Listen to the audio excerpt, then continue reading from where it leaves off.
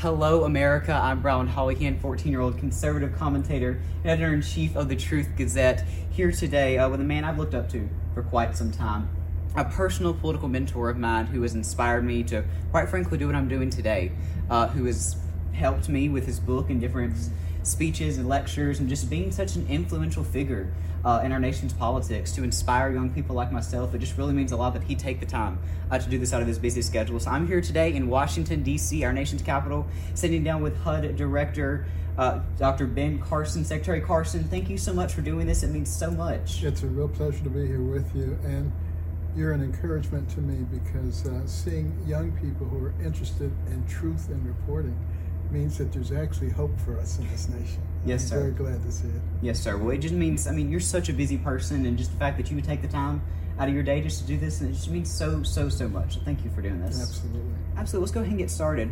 I had this burning question starting off here. Before entering the world of politics, you were a world-renowned neurosurgeon, known across the country and, quite frankly, the entire globe.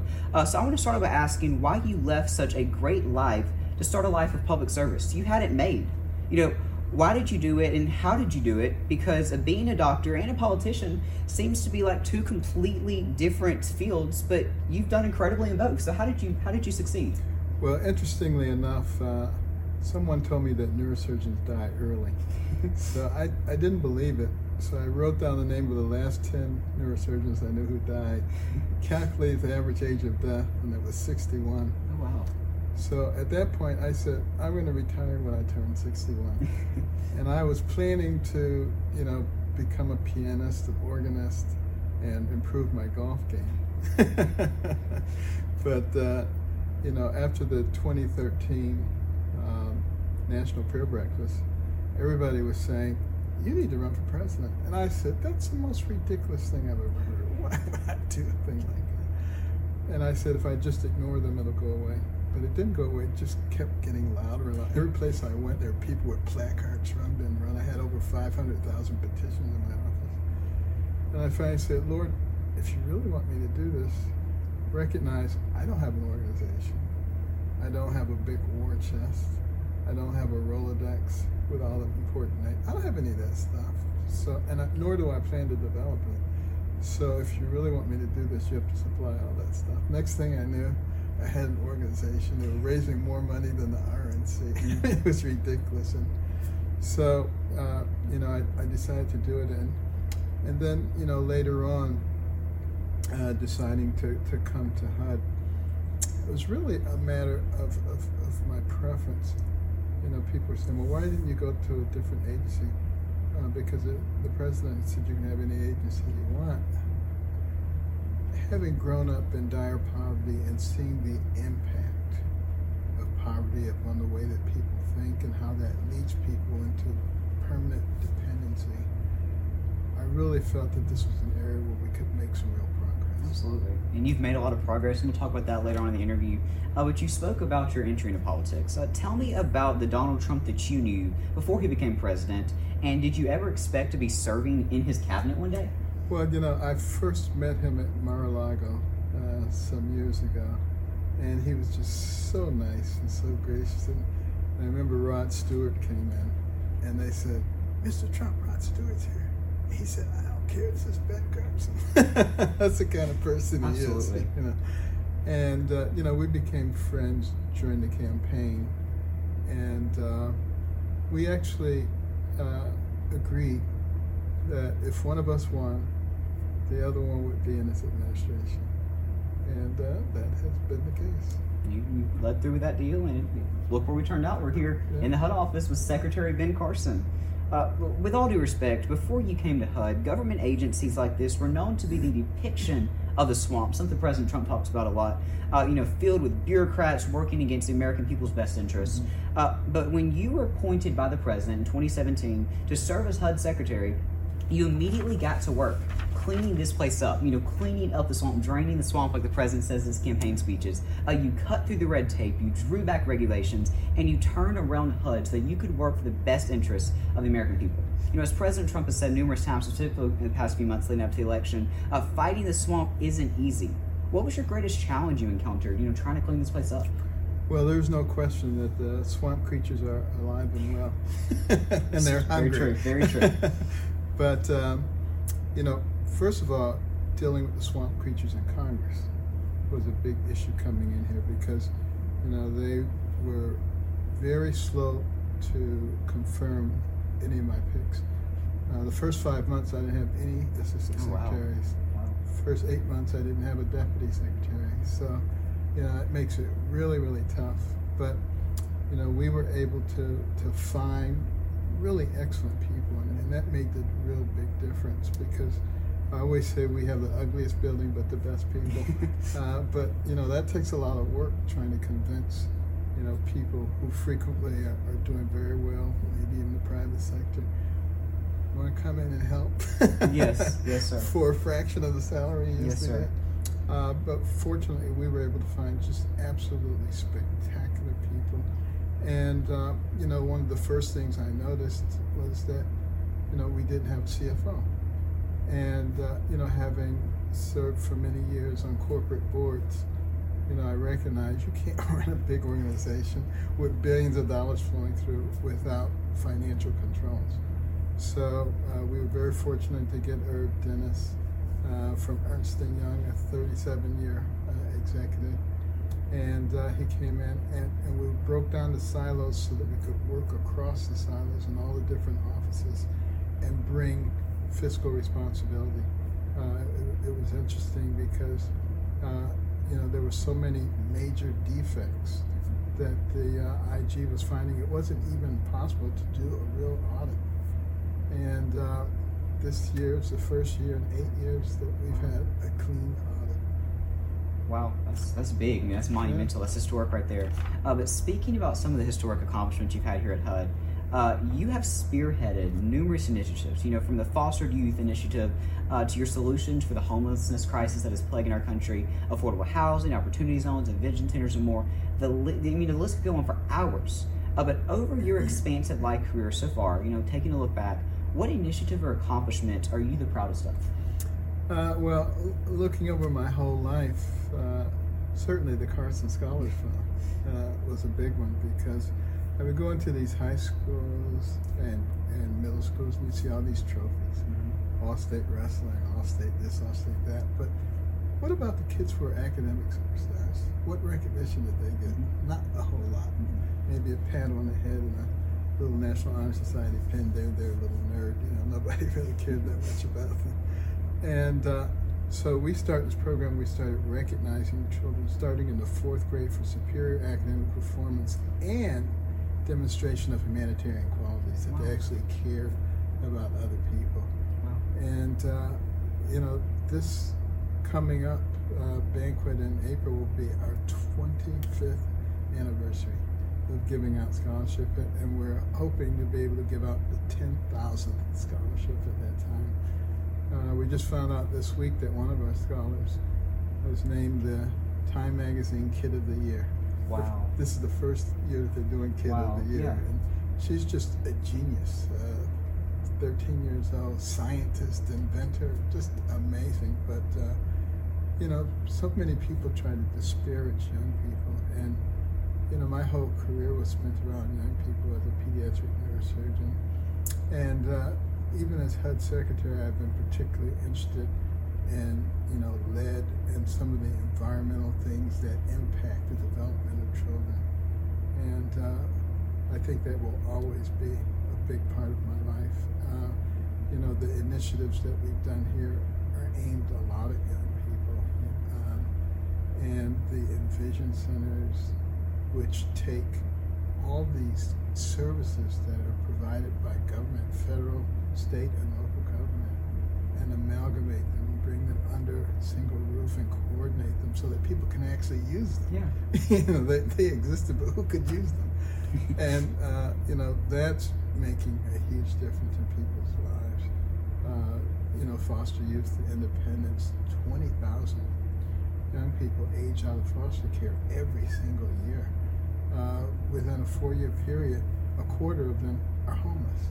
Even a larger portion of that are inadequately housed. And this is at the critical time in their life when they're trying to build who they are. So, you know, focusing on initiatives like that, family self-sufficiency, rewarding people for working instead of penalizing them as the system exists, where if you make more money, you automatically have to report that so you can pay more rent. If a person comes into your household who is making income, you have to report that so that your rent can go up. You know, you're not incentivized to form a family, you're not incentivized to improve yourself. And, you know, it's been a real battle working against those things. They have existed for decades, and trying to break them down has been a battle, but we're making progress. I mean, most people come up to Washington and get rich and, you know, turn into some big speaker of the House or something. You have come to Washington, you've given back to the communities, and you have again. You know, you serve as a member of the White House Coronavirus Task Force, but we didn't get to see a lot of you in those regular press briefings. But from Operation Warp Speed to finding solutions to PPE shortages, can you tell us about some of the things that you've been a part of over the past few months fighting this pandemic with the task force? Yeah, well, most of the people on the task force don't need to be on camera. Mm-hmm. There are a few designated ones that need to be there because you want to keep the message simple and consistent. But it's been fascinating as we work through all of these problems because it's called the novel coronavirus because it's new. And it doesn't act like anything else. You know, you look out right now, you see, you know, we're into flu season, but the seasonal flu levels are way down because it responds to hand washing, to distancing, to all of these things that we've been advocating. The coronavirus, it seems like the more we do, the more it escalates. Yes. It's just a crazy virus. And that's why, you know, a lot of the recommendations from the task force have changed as we've learned, oh, this is a new aspect of this thing that we didn't know anything about. But the real key has been, you know, analyzing the data, changing with the data, making recommendations, you know, getting, you know, factories to change from making cars to making respirators, getting the personal protective equipment out in an incredibly fast way, responding to the needs of the community, even though a lot of times there are those for political reasons who don't want to provide credit for having done that. And then, you know, Operation Warp Speed, I mean, getting all of these different pharmaceuticals and other types of companies to work together to do something in a fraction of the time that it normally takes. And that will save countless lives in our society. Absolutely. You know, you also serve as a cabinet secretary, and you've had a front row seat to history. You know, being in the room where decisions are made that will affect people not only in this country but across the world. You know, what do you view as some of President Trump's greatest accomplishments so far in his first term in office? Well, I'll tell you, there's been a lot of them. I think he's probably accomplished more in 4 years than most presidents do in 8 years by a long shot. But, you know, bringing the United States to a point of respect again in the world, knowing that people are not going to be able to just walk all over us and take advantage of us. I think that's been huge. The way he understands business and how business works, getting rid of so many regulations and restructuring the taxes so that they actually incentivize people for innovation and entrepreneurship. Those things, look how dramatically and how quickly they changed our economy and made us incredibly strong, to the point where, you know, our resilience has allowed us to withstand this disastrous virus, which in normal circumstances probably would have completely destroyed our financial infrastructure. It's absolutely amazing. And, you know, his emphasis on education, school choice, you know, revamping the justice system so that it's much fairer. You know, those kinds of things, you know, he's not getting a lot of credit for them, but they make a huge difference in a lot of people's lives. And, being able to sit back and participate in that, the opportunity zones, where you incentivize people to take money that they're going to invest somewhere anyway, exactly, and invest it into the areas that are traditionally neglected. And it was anticipated that that would generate $100 billion in private capital to go into these funds over a 10-year period. Well, in the first 2 years, it's already generated $75 billion. I mean, just to give you some sense of how effective these things are. So, being a part of all that, watching that happen, helping to develop those policies has really been what has motivated me. And I fortunately had already done quite well financially, so that was never really a motivation one way or another. But to actually be able to do things for people, it's absolutely spectacular. And not only to be effective, but to be efficient at the same time. You get the job done, Right. In that amount of time. And I should mention one of the other big things that the president emphasized is religious freedom. Yes.